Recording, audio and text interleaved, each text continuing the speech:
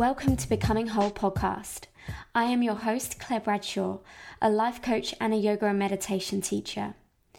Join me as I explore with my guests what it means to live a life of wholeness and connectedness. A life where all parts of ourselves, our body, mind and spirit come together into alignment. Where we're truly living into our own personal values and the fullest expression of who we are. So if you're a seeker, a feeler and someone wanting more from your precious life, then tune in every fortnight and let's grow together. Hello and welcome to episode number 41 with Claire on the Becoming Whole podcast.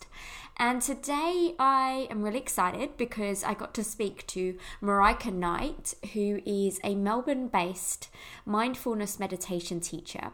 And interestingly, she's also an ex-lawyer. So she comes from a place of having worked within the corporate environment, being quite stressed, and has found in her own personal experience that mindfulness has really helped her manage the kind of stresses of the day-to-day. And her passion really comes from helping others discover strategies to improve their lives as well. And she's dedicated about 10 years to facilitating programs in mindfulness-based stress reduction, mindful leadership, resilience, raising awareness, and emotional intelligence, just to name a few. And she's worked across both the public and the private sector, so places like BHP Billiton, NAB, Melbourne Storm, Lonely Planet, many different organisations. And she has an incredible ability of mixing science with the work that she does. So it's really accessible and she explains everything in a really easy to understand way that's super relatable. So I think that you're going to get so much out of this episode. I really look forward to hearing about what you think about the episode and what the key takeaways are for you and how you can start applying some of the things that we talk about into your own life. Something that I found on my own personal journey to wholeness is when I learn new things and something resonates with me, rather than just receiving it, taking it in and making it become knowledge, but how I can actually transfer and transform that into some action. So actually taking one action based on something that I've read, something that I've listened to, because really, truly, that's where the change happens. That's where the transformation happens. So send me a message or tag me in a post on Instagram and let me know what it is that you're committing to in terms of your own personal practice, any key takeaways that you've taken from this episode. Because truly that's where you're going to see the biggest impacts happening in your own life. And the beautiful thing is when we start to share what we're doing, we inspire others. When we take full responsibility for our lives and how we show up, that's where the big changes start to happen. So send me a message, tag me on a post. My handle is _Claire Bradshaw _. Okay, let's get to the interview. Hi Marika, great to have you on the show today. So great to be here. Awesome. So I've been talking a lot about morning routines. So I'd love to hear about how you start your day and how you set yourself up. Well, I would like to say that it is a stock standard routine that I stick to daily, but with a 14-month-old, my lovely, mindfulness practitioner routine is kind of changed a lot. So realistically, some of the things that I really like to, stick to in the morning routine is making sure that no matter what I'm doing, there's awareness with it. So it's funny, there was a time in my life where I would be quite rigid with, it was 20 minutes of this and it was this and this. And I felt like that was an interesting thing. Like it was great for the time of life that I was in. But I know that with Luca, my 14-month-old and my husband and all of the stuff that we have going on, things are constantly in flux. So my morning routine has to be in flux. And I guess if I was to think about what the element is that is definite, is that I wake up every morning with awareness to how I'm feeling. So I tune into my body and go, am I tired? Did we have a terrible night last night? Did we have a great night last night? And start from there rather than just that kind of habitual routine. Mm-hmm. And that's a really important element for me, is whenever I notice I'm getting rigid around something, then that can sometimes be just as detrimental. So yeah, it's the waking up and the just checking in. The second one, which is so important for me, is the checking in with my husband and my son. So rather than, again, just being on that default mode of all the things that need to get done in the day, and it's very easy with a little boy to be on Groundhog Day and just know that then there's nappy change, there's this, that and the other. But it's really so important to me to have that human connection. So it's turning around to my husband and really having that moment with him where it's like, how did you sleep? What's the day feeling like for you? And bringing our son into the bed and having just even if it's 2 minutes of just connecting in as a family. So they are the two most important things. Water is a huge thing. I have to always have a massive glass of water at the beginning of the day. I used to practice, but now, life becomes the practice. So it's how I relate to my son and not noticing when my mind is just getting into that racing through of things to do and just pulling back and going, what have I got right now in front of me? So I guess it's a very basic routine these days, but it works for me and it's kind. Beautiful. That's so lovely, because I totally agree. I think sometimes we can just get caught up with, I need to do 20 minutes of this and then 10 minutes of that, and then it almost does become like this habitual thing, and then we actually lose the very essence of why are we even doing it. Yeah, totally. And it can become stressful because it just becomes another lot of things in our list of things to do. And although we know that they're beneficial, like there's no doubt that doing all of them are beneficial, it's just how much can we humans take in our day? And sometimes the most beneficial thing could be to just stop and go, what's right for me right now? Yeah. And I really like that, how you check in with self and then you check in with the people, your important people. So I think that's a beautiful thing. Awesome. So let's talk about mindfulness and your journey to mindfulness. I've obviously met you a number of years ago, and I loved our interaction. And you did talk about your story then, and I think it's such a beautiful representation of how things have evolved for you. So can you kind of go back in time as to what led you to mindfulness? Well, yeah, I mean, it's funny. I feel like it's one of those things where perhaps it was mindfulness that found me in a way, but it started way back when I was 18, and studying at school, and I was a real high performing A-type personality that wanted to get into law school, and I was suffering like terribly with trichotillomania. So I don't know whether you know trichotillomania. It's where you pull out your eyelashes and your eyebrows, you pull out your hair. So I had such an extreme amount of anxiety about where my life was going at the age of 18 that I literally was led to, I had only half my eyebrows and half my eyelashes. And so my mum said maybe we should go to the doctor and just see what's going on there. And the doctor suggested a yoga class. Wow. And I feel like back then, that was 1999, yoga, there weren't many places in Melbourne. There was this funny guy on Chapel Street, and that's who I went to. And it was all woo-woo. It was, incense and singing bowls, but it was a very slow yoga class. It wasn't like the vinyasa that we know today. And it was one of those amazing encounters of like that first time of recognizing, that this changed how I was feeling almost instantly. And so that was my first introduction, I guess. I thought it was yoga, but it was the mindfulness that was a real element for me, that there's a thread throughout my whole journey with this stuff. But then fast forward to, I started using it a lot through my law degree and right up into when I became a lawyer and I was working in a law firm. And I remember, a law partner walking in and asking me what I'd done on the weekend. And I told him that I'd been at this mindfulness or this meditation retreat. And he literally looked at me like I was like from another planet, or that I was going to hold his hands and sing Kumbaya or do something really wacky. And it was so interesting to me at that moment.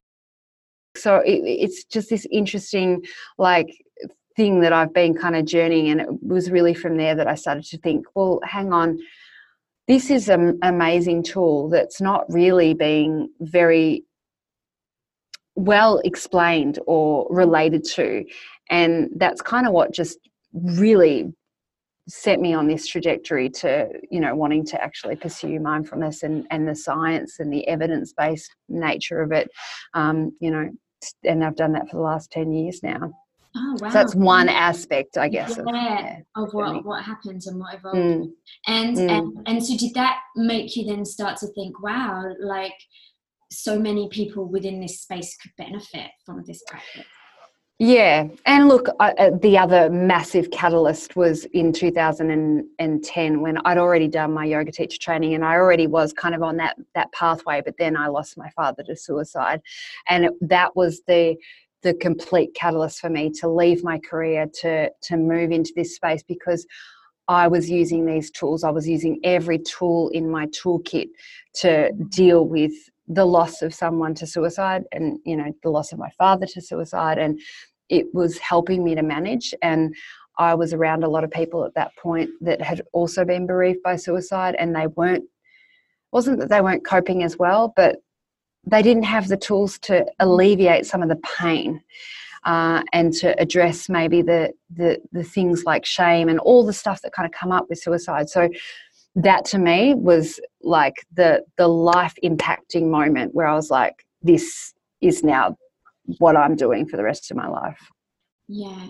And I can imagine that would have really shaken you up completely in terms of those kind of like questions and the big questions in life, where you then start to look at everything in your life and see what really truly is important. Absolutely. Choices. Yeah. And so tell me about your mindfulness training. So, because you went over to the States, didn't you? And you actually met one of the kind of fathers of mindfulness. So tell me about kind of like what that training was and what it was like to meet Jon Kabat-Zinn. Yeah, well, again, like it feels like that was such a universal thing, because I'd found him in like 2010 maybe, and thought, wow, this is a guy that's so relatable. Like he's doing mindfulness in a way that I could definitely teach to that lawyer that came in and thought I was a weird woo-woo chick. And then just did his MBSR in Melbourne, and then I started doing Vipassanas and I started doing all this stuff. And when I just started to, look online as to the next kind of pathway, I just saw that he happened to be in China. And I didn't know at this point that for years and years in advance, a lot of these retreats that he would do would be booked out. Like in America, any of these retreats would be booked out for years and people were trying to get on them. And here was I 10 days out from this China thing, and I sent an email off to the person in China and said, can I join? And they said, well, it's sold out, but we've got 5 positions open, funnily enough, to Westerners, and the rest is just mainland Chinese people. There was like 300 people there. Oh, wow. And they said, you can come. And so 10 days out from this retreat, I'm getting Chinese passports, I'm like visas, and I'm off. I'm on a plane, and I didn't really even recognize how big a deal that was until I got there and realized that I was there with like only people that basically spoke Chinese, like from Hong Kong, from, mainland China and Taiwan. And then there was me and like 2 other Westerners. And because of that, it meant that I basically got solid access to Jon and Saki Santarelli for the whole 10 days, which is just like unheard of. Like I sat at their table to eat dinner. It was just the most remarkable experience.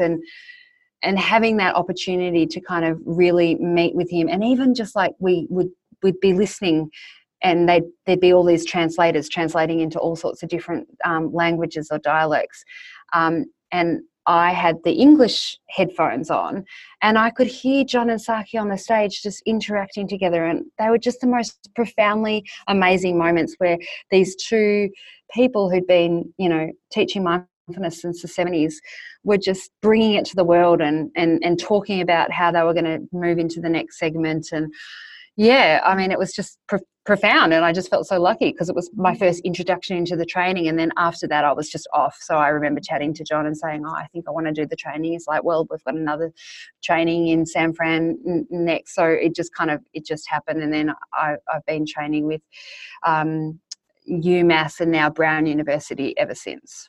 Amazing, amazing. And so I'd love to hear more about MBSR and kind of what that is versus, when someone talks about like I'm doing some mindfulness practice, like what's the difference?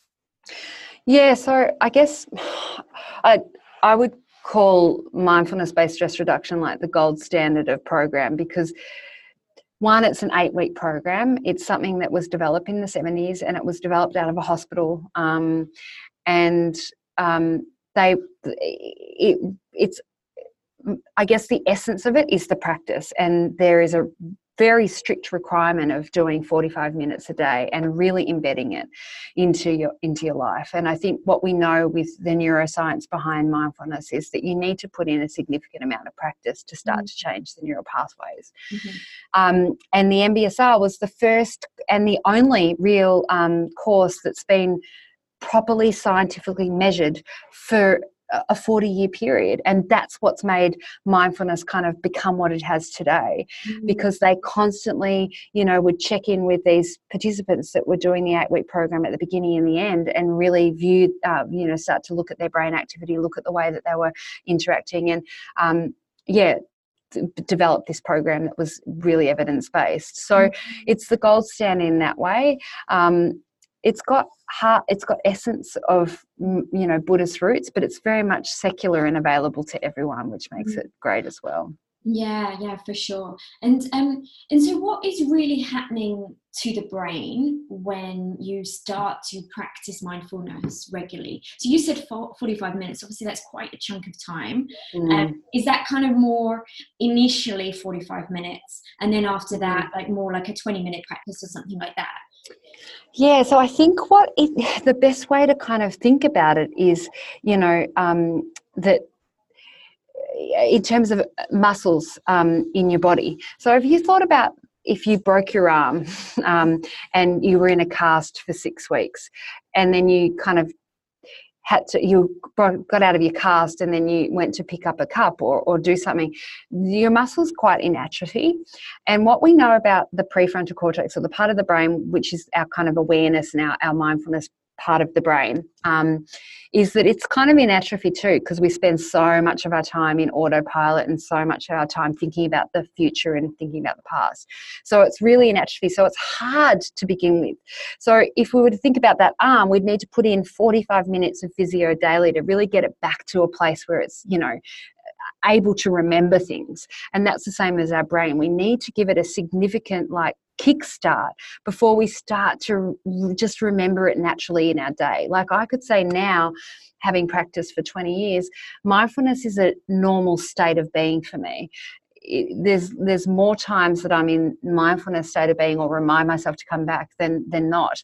Whereas for the average person who hasn't practiced it before, it's our natural tendency to be off in the future and off in the past. So the 45 minutes is really about putting in that time to build the muscle so that we remember it more throughout our day. Yeah. Does that explain that? Yeah, that makes perfect sense. And what do you find? I mean, running the MBSR courses, and I'm going to give you a little example. So I work with clients one-to-one, and I work on a 4-month program with them, and we start with some healthy habits, and a lot of it is kind of like that brain training, because when you start to do something that's good for you, whether it's changing your diet or whether it's starting to have a little meditation practice or breathing or whatever the thing is, that resistance comes up.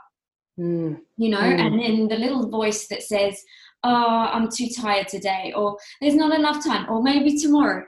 How do you find working with people when they come across this, particularly at the start? Because after a while, like you're saying, the muscle builds up, and then it's it just becomes, what you do, it becomes part of you. You embody it. But at the start, it feels very separate, and it can sometimes create a lot of challenge. So how do you work with people on that? Oh, that's such a great question, and I think there's a couple of different aspects to it. One is the how we meet the discomfort and the challenge of kind of, routine, or the things that come up for particularly a mindfulness practice, to sit down and not do. is so hard for us. There's so much resistance because we kind of keep ourselves busy a lot of the time. And sometimes to come and sit down is to open up to what's really going on for us. And so there's so much resistance in that because it's deeply uncomfortable. And unfortunately, the tendency of us humans these days is not to really want to dwell in discomfort terribly much. So I guess the first element is, how do we work with participants when they're coming to sit with that kind of challenge of not doing? And that's pretty much, to me, what mindfulness is all about, is actually how do we meet discomfort in our life? How do we meet that kind of that? And to me, a lot of it is around this idea or notion of kindness. How can we allow it and turn towards it and let it be and work with it in a different way to what we're used to? So I guess that's the first element. That kind of, does that explain that in a sense? It does. And I think, what you're saying as well, and what I get is to actually be talking to this. It's like, this actually may happen for you, like the sense of resistance. And actually it doesn't mean you're not able to do it. It's just a part of the mind that's, and to actually bring these things into the openness and just have the frank conversation, it makes people, it normalizes it, I think. Yes, I think that's a really important part of it. And I think what I notice when I get into a room of, 22 individuals that are currently doing my MBSR is everyone thinks they're the only one that can't do it. So they all rock up on that second week and they're all feeling all of this guilt and this, trepidation around, I'm an anxious type person, so I can't do it, or my mind's going nuts. And so and what we find as we sit together and we talk is it's a human experience. To come up against this resistance, to come up against the challenge, to come up against the pressure of I'm not enough, I need to do more. All of it's human, and there's something beautiful that happens when we all sit together and recognize that, because it kind of takes the pressure off. And once the pressure is off, I feel like then we start to do from a much more kind place. And when we're coming from a kind place, it doesn't feel so resistant because we're doing what we know we need to do to nourish ourselves. So it just takes it out of that space of I'm doing this to be better, to I'm doing this to take care and to come home to myself. A much more loving place, rather than this place of like, I have to, or I should, I must, those things, what do they do to the body? They make you feel tight and constricted. That's it. Make you feel relaxed and open. That's it. Yeah, so true. Because you talked a little bit about Vipassana, and I did a Vipassana in March, and I found that to be really incredibly interesting because there were people from all different walks of life there. Some people were regularly meditating or doing yoga, so they were familiar. I mean, obviously 10 hours a day is pretty intense. Brutal, isn't it? Brutal for 10 days and no speaking and all of the things, and withdrawing your identity essentially. Obviously that is quite complex. But there were people there who were addicted to drugs or alcohol and were kind of coming to it from a place of like completely cutting off from all of that stuff for 10 days. And it's like, wow, thinking of this feeling of resistance and the craving and all of these types of things, how intense that must be to go through the experience and just be on your own. You can't even really talk to many people about your experience. Totally. And I think it's really interesting, like this craving and aversion that we kind of all face, like whether it's at that kind of extreme level of addiction.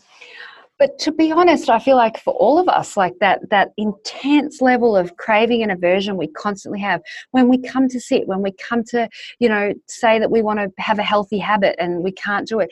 We want it so bad. So there's the craving, but we don't like the experience. So, as humans, it's our tendency to constantly be in that craving and avertive like pattern. And it's fascinating, don't you think, to go through it in a Vipassana where you get to watch it in such a isolated way and gain so much insight into the mind-body connection and what we can do to ourselves from that wanting and that aversion and that not allowing things to just be as they are. It's fascinating. It's amazing. It's an absolute gift. And to actually feel the physical sensations in the body of the discomfort and then feelings that feel like a nicer sensation, and then notice how the mind responds to that, whether it wants more of that nice sensation or it wants to move and get away from that not so nice sensation. Like I had 3 days like I was being strangled. And I mean, that was like, I had like issues with my throat. Like I know just being touched around my throat kind of makes me feel a bit, and so to have 3 days, you know, obviously it's all coming up in the Vipassana, 3 days of feeling like I'm being strangled, deeply uncomfortable, but knowing that everything is impermanent, and knowing that just to sit with it and allow and watch it then dissolve. And I did it in the Blue Mountains, and then in the morning we had breakfast, looking out onto the mountains and seeing the external representation of the nature of impermanence, because every day the weather was different. It was just brilliant, amazing. It's profound in that way, and I think it's interesting. So the markers of existence, you know, Jon Kabat-Zinn talks about them in a different way to the Buddhists. Like, you know, obviously the markers of existence are that there is suffering. Like we have that constant aversion and craving, and it creates a lot of suffering for us. And then the second one is that there is impermanence, and the third is no self. But Jon Kabat-Zinn has his own little spin, and it's that shit happens, things change. Don't take it so personally. And it's such a beautiful thing to bring even to those experiences that, you know, that strangling, like the knowing that it's going to change. Like it can't stay like that forever.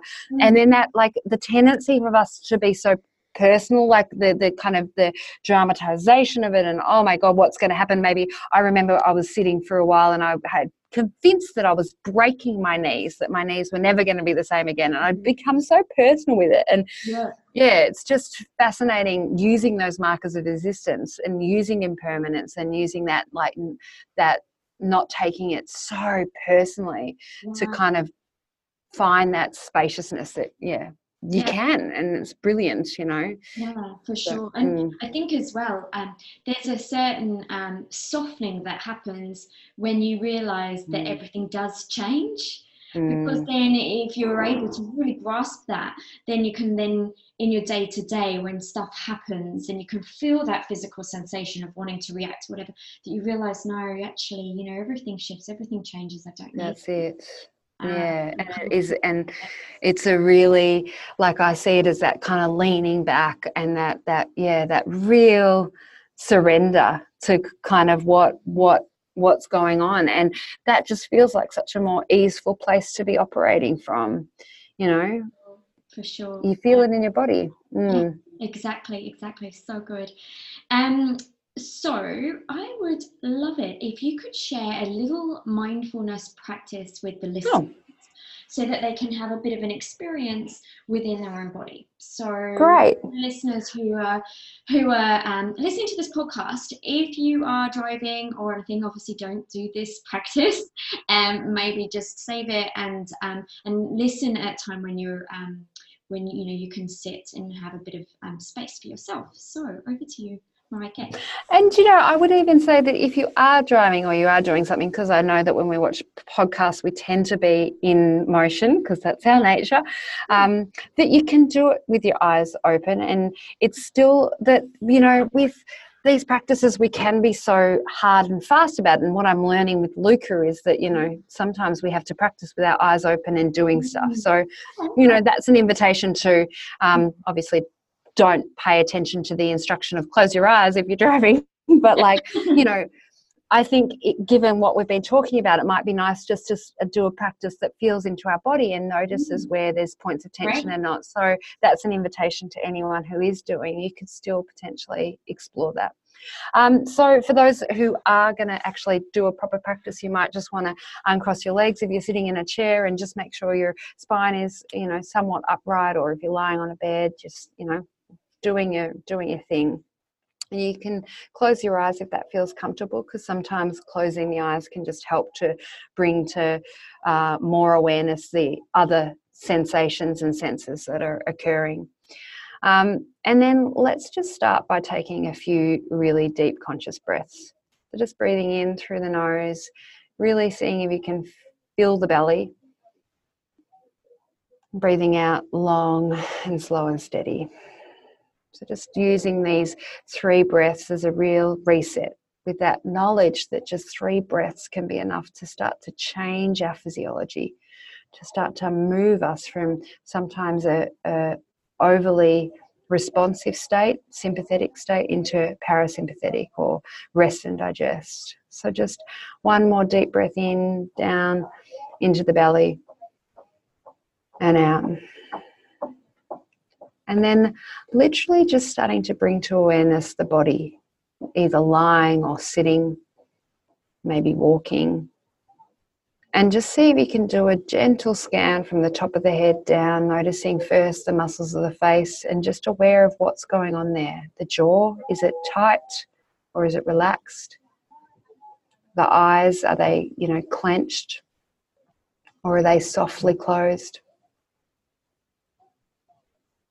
Just aware of the muscles of the neck.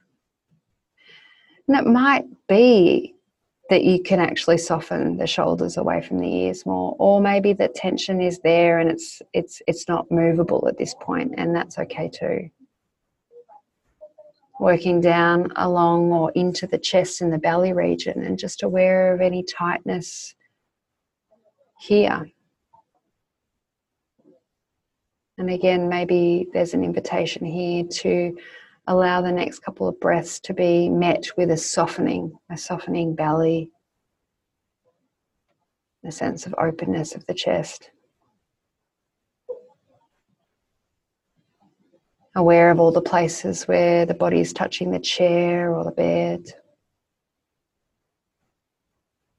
Perhaps aware of the weightedness of the body.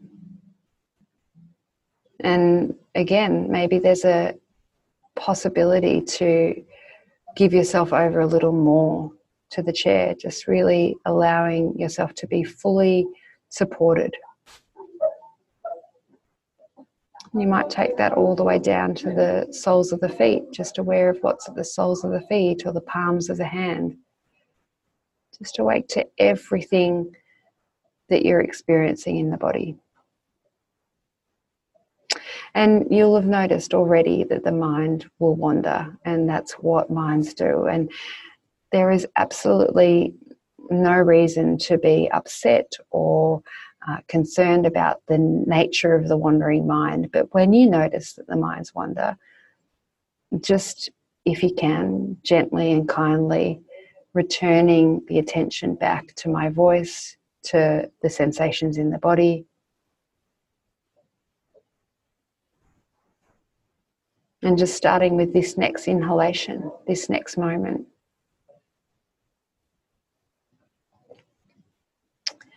And just starting to draw the attention back up to the breath, perhaps at the passage of air at the nostrils, and just get a sense of, maybe you can feel the sensation of air just hitting the nostrils. And just working a few breaths with the sensation of air right at the nostrils, and just seeing if you can place your attention there and keep the attention there. And when the mind wanders, you can just gently and kindly bring it back to the next inhalation or the next exhalation. And just simply working one breath at a time.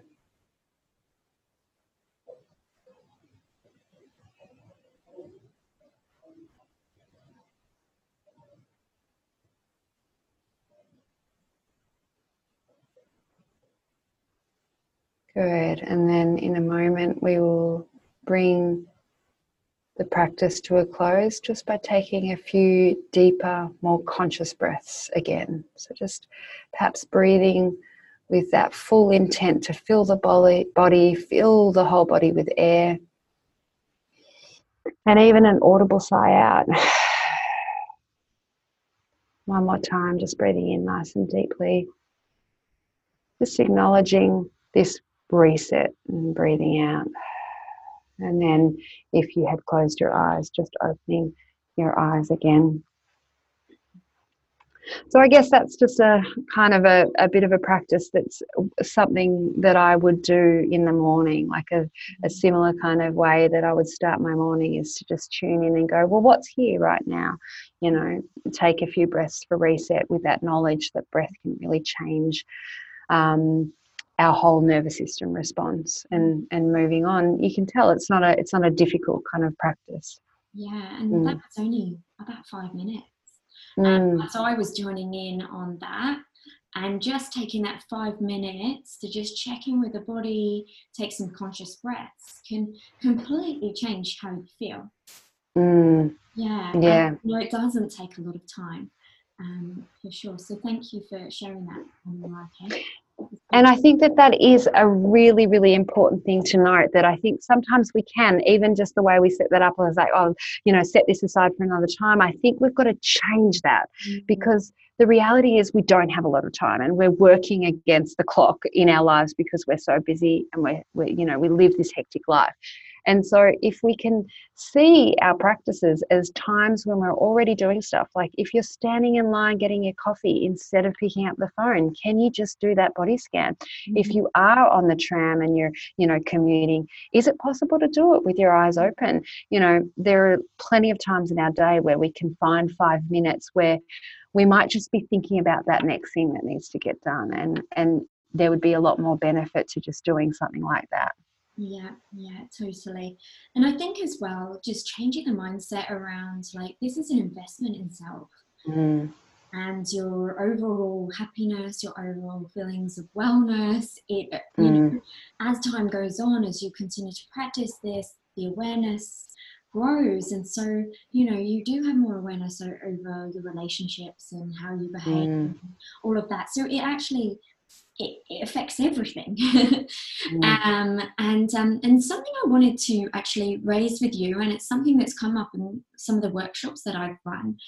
So I've done quite a lot of workshops with, you know, busy lawyers actually, and you know, corporates. And one of the things that's come up quite a lot, which I think is just fascinating, but also a little bit makes me quite sad, is this feeling of, I don't know who I am without the stress. And if I'm not stressed, I will fail. And what does that mean about me?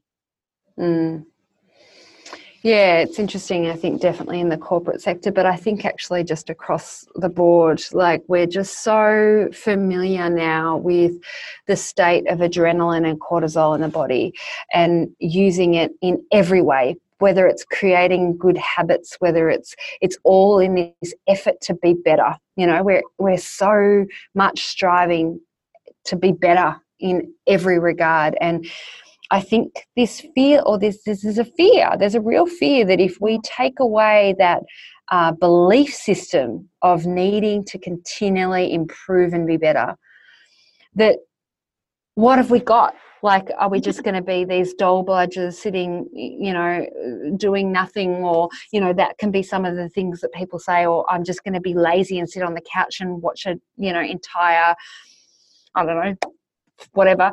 But the reality is so different. Like, what if we let go of that belief system, and there was just a whole lot of self-acceptance and self-love from where we are, and from there we can grow, like, rather than just that, like, always external, something else, something more is going to make me, you know, feel that. What if we just felt it? What if it just was, you know?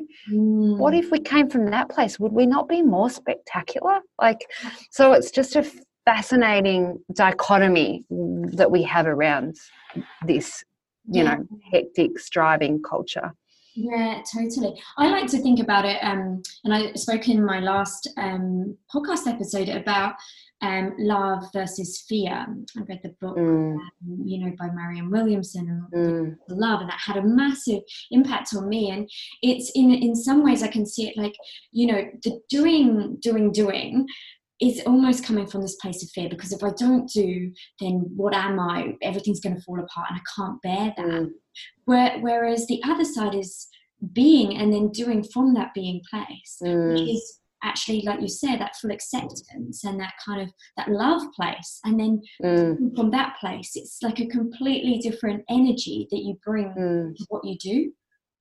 Yeah, absolutely. And I think it also creates a whole different perspective of what we are doing. You know, I think we rarely stop to actually think about what we're seeking to achieve. You know, I'm really in love with Johann Hari, and he wrote a book called The Lost Connection, or Lost Connections, and he talks a lot about, you know, how extrinsically focused we are and how our values are so extrinsically focused. And there is nothing wrong with extrinsic values, you know, but we've gotten so far down that spectrum of extrinsic, and there's very little internal values or intrinsic values anymore. And he likes to call them junk values, you know, and we're just so bombarded with media and PR as to what will make us happy, that we've lost the idea or the notion that we could feel that just by having that self-love or that self-acceptance or that just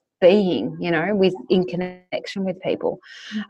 So, yeah, I think a lot about what it is that mindfulness is so important about is not about relaxation. It's not even about achieving some beautiful mind state. It's about just stopping and paying attention to what it is that we're doing right in this moment, you know, and working from there, because we seem to have just gotten on autopilot and we're off and we're not thinking about this stuff. So true, so true. And it's you what's something that you said there is this sense of like, I am worthy just as I am. Yeah. Without the other stuff. The other stuff comes from that place. But I'm worthy right here. So whether I'm productive or not, I'm still worthy. And I think we've kind of got caught up with thinking I'm only worthy if I achieve this, or I'm only worthy if, you know, and it's kind of like, but through the practice of mindfulness and, you know, all of these techniques, you can start to feel into that place. Because otherwise, definitely. And I think the other piece that is just so lacking at the moment is also that community. I think we're so isolated that, again, I come back to that idea of we all take it so personally. We think we're the only person that's deficient. And we look on Instagram and we look outside and we go, everyone else is just up here and we are not. And so that lack comes from there. Whereas if we fostered like community and authenticity and the realness, like, and recognize that we're all in that same place of not feeling good enough, something really profound happens. Because if we're all not feeling good enough, then maybe that's just a common human state, and we need to just, like, you know, divert or find different ways to kind of sense into that, rather than, you know, just looking outside of ourselves constantly to seek it. So I think the connection piece is really important as well. Yeah, massively. And it's almost like, you know, at the start of this podcast, you know, you said your morning routine involves connect to self, connect with people that are important, and, you know, connect then with the broader world because of what you do, you know, and it's kind of like from self, and then it goes out from that place, rather than everything from outside and then balancing it and not spending any time inside. Good point. So beautiful. All right, so I would love to talk to you a little bit about what you're doing in the corporate space. So I know that you have a new program that you're running. Can you talk a little bit about that and where it kind of comes from? Well, so I guess it kind of just is so much around this idea of paying attention. You know, I think there's so many people out there selling mindfulness. You know, it's the next buzz thing, and we've got, you know, a huge array of people that, maybe selling it not selling it in a different way, but just maybe misinterpreting it. Like, we do get stuck in this notion that it's about relaxation, or it's about, you know, stopping the mind from talking, or getting all, you know, messy. But for me, what we need to do more than anything is just stop and pay attention to what's going on right in this moment in every aspect of our life.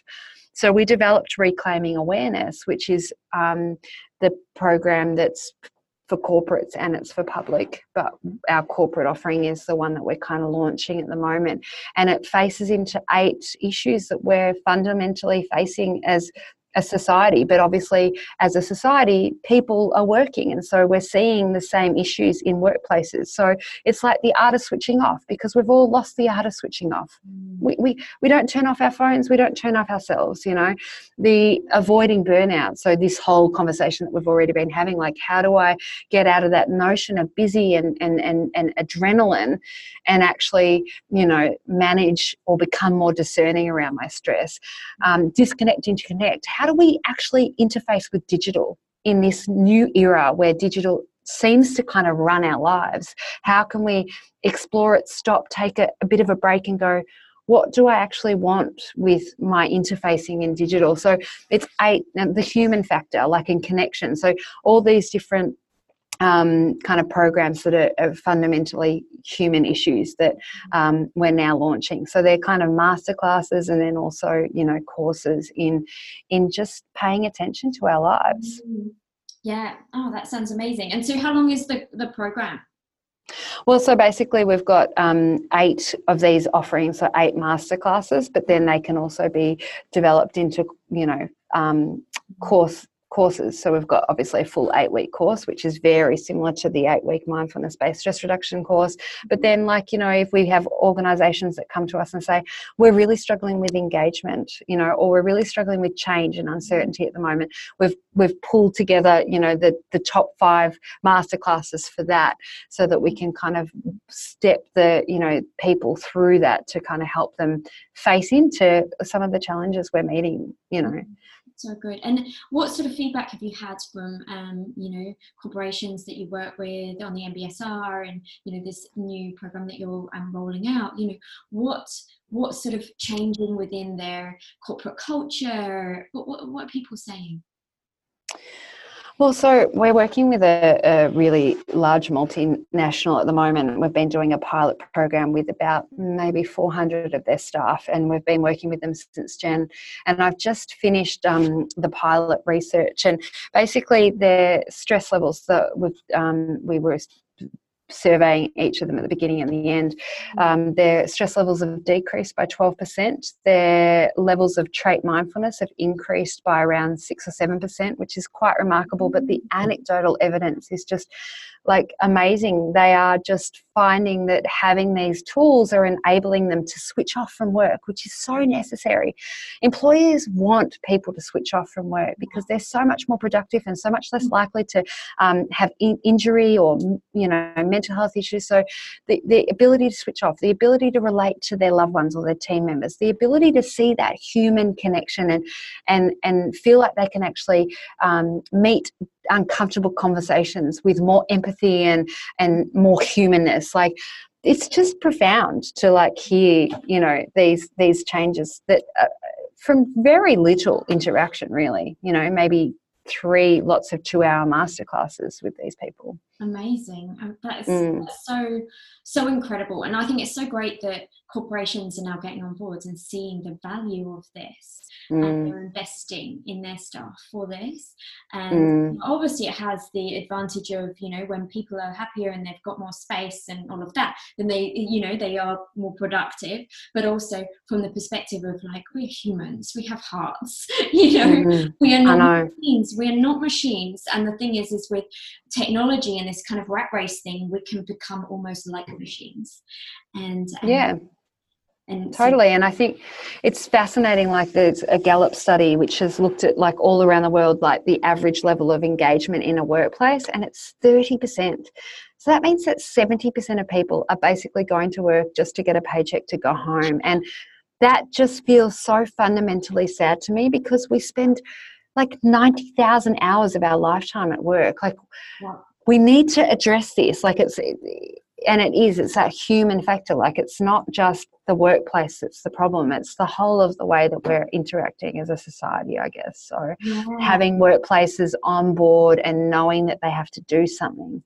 And of course, mental health really plays into that.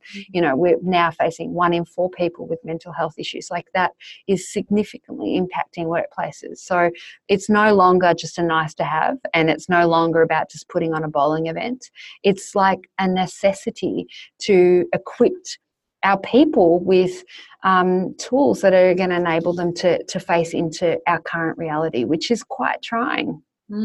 Yeah, totally. And I can definitely say that, you know, incorporating mindfulness techniques, you know, having the tools and, you know, mixing that with yoga and everything has completely changed my life, you know. And like you said, the tough times in life, they're part of life, you know, the difficulties, challenges, the losses, all of the things, they're still going to happen. But having the tools and knowing that, one, we're not alone, that, you know, the types of thoughts that we're having and everything, there are other people out there having exactly the same sort of thoughts, and that there's nothing wrong with us. And just knowing that can really just relieve a lot of that stress. But also, having tools to just best manage it and can make all the difference. Yeah, absolutely. And the funny thing is, like, it's such a strange thing that it wasn't something that was just taught to us at school or when we're young, you know, and it's just such a fundamental part of being, you know, human. And it just seems like something that we are lacking. But you know, it is beautiful to see this huge movement of people, you know, recognizing that these tools just help, you know, us live more easeful lives. Yeah, for sure. Amazing. Thank you so much, Marijke. I've absolutely loved this conversation, and, you know, I just really want to say thank you to you as well for, you know, what you are doing, and you know, the passion that you have for what you do, and, you know, bringing these practices into the corporate space and you know, the other spaces in which you work, because this is really, you know, one part of what I feel is really going to make a massive shift in terms of you know, changing how we interact with ourselves and with one another. Oh, thank you, Claire. And yeah, I feel the same way. I feel like, you know, it's no longer, it does feel like a bit of a state of urgency. And so, it does feel great to be part of just trying to change the way that we are interfacing. Yeah, so it's been a pleasure talking to you too. So thank you so much for inviting me onto your show. Thanks so much. And so I'll put all of your social handles and your website and all of those information about Marijke's programs and things like that. So if you're interested, all the information will be in the show notes and on my website. And there you have it. Thank you so much for listening. And I do hope that you enjoyed this episode and gained some new insights. If you're enjoying this podcast, please do share it with friends you think may benefit from the message. And if you'd like to rate the show and give it a review on iTunes, not only would I be so happy, but this will also help increase the show's visibility so that more people can benefit from the messages. I would love to connect with you, so you can find me on Instagram. My handle is _Claire with an I and an E, Bradshaw _. I so totally can't wait to connect with you soon. Have a beautiful day.